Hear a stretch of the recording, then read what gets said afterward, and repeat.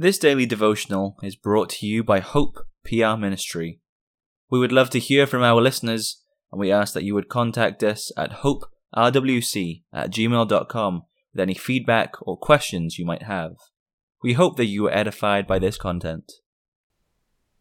For today's meditation, let's begin by reading Psalm 103, verses 19 through 22. The Lord hath prepared his throne in the heavens, and his kingdom ruleth over all. Bless the Lord, ye his angels, that excel in strength, that do his commandments, hearkening unto the voice of his word. Bless ye the Lord, all ye his hosts, ye ministers of his that do his pleasure. Bless the Lord, all his works, in all places of his dominion. Bless the Lord, O my soul. That concludes the scripture reading. God is great. His kingdom is more glorious than any on this earth. Solomon's kingdom was nothing compared to the heavenly kingdom of our God. Because we have such a grand and glorious King, we must bless and praise him. All of his creatures must praise their Maker, because he has made them and sustains them. These last few verses end on a personal note. David says, "Bless the Lord, O my soul." Do you do that? Do you do that hourly? We should and we must. Bless the Lord. The song choir will close for today by singing from Psalter number 282.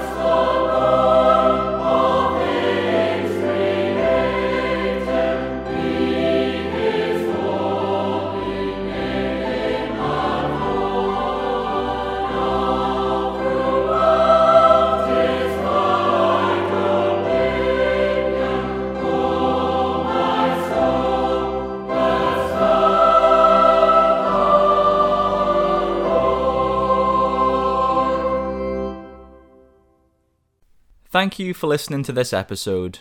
We encourage you to visit our church, Hope Protestant Reformed Church in Walker, Michigan. Our services are at 9:30 a.m. and 5 p.m. on Sundays. If you wish to learn more about us, please contact us at hoperwc@gmail.com, and we'll be happy to help with any questions you may have.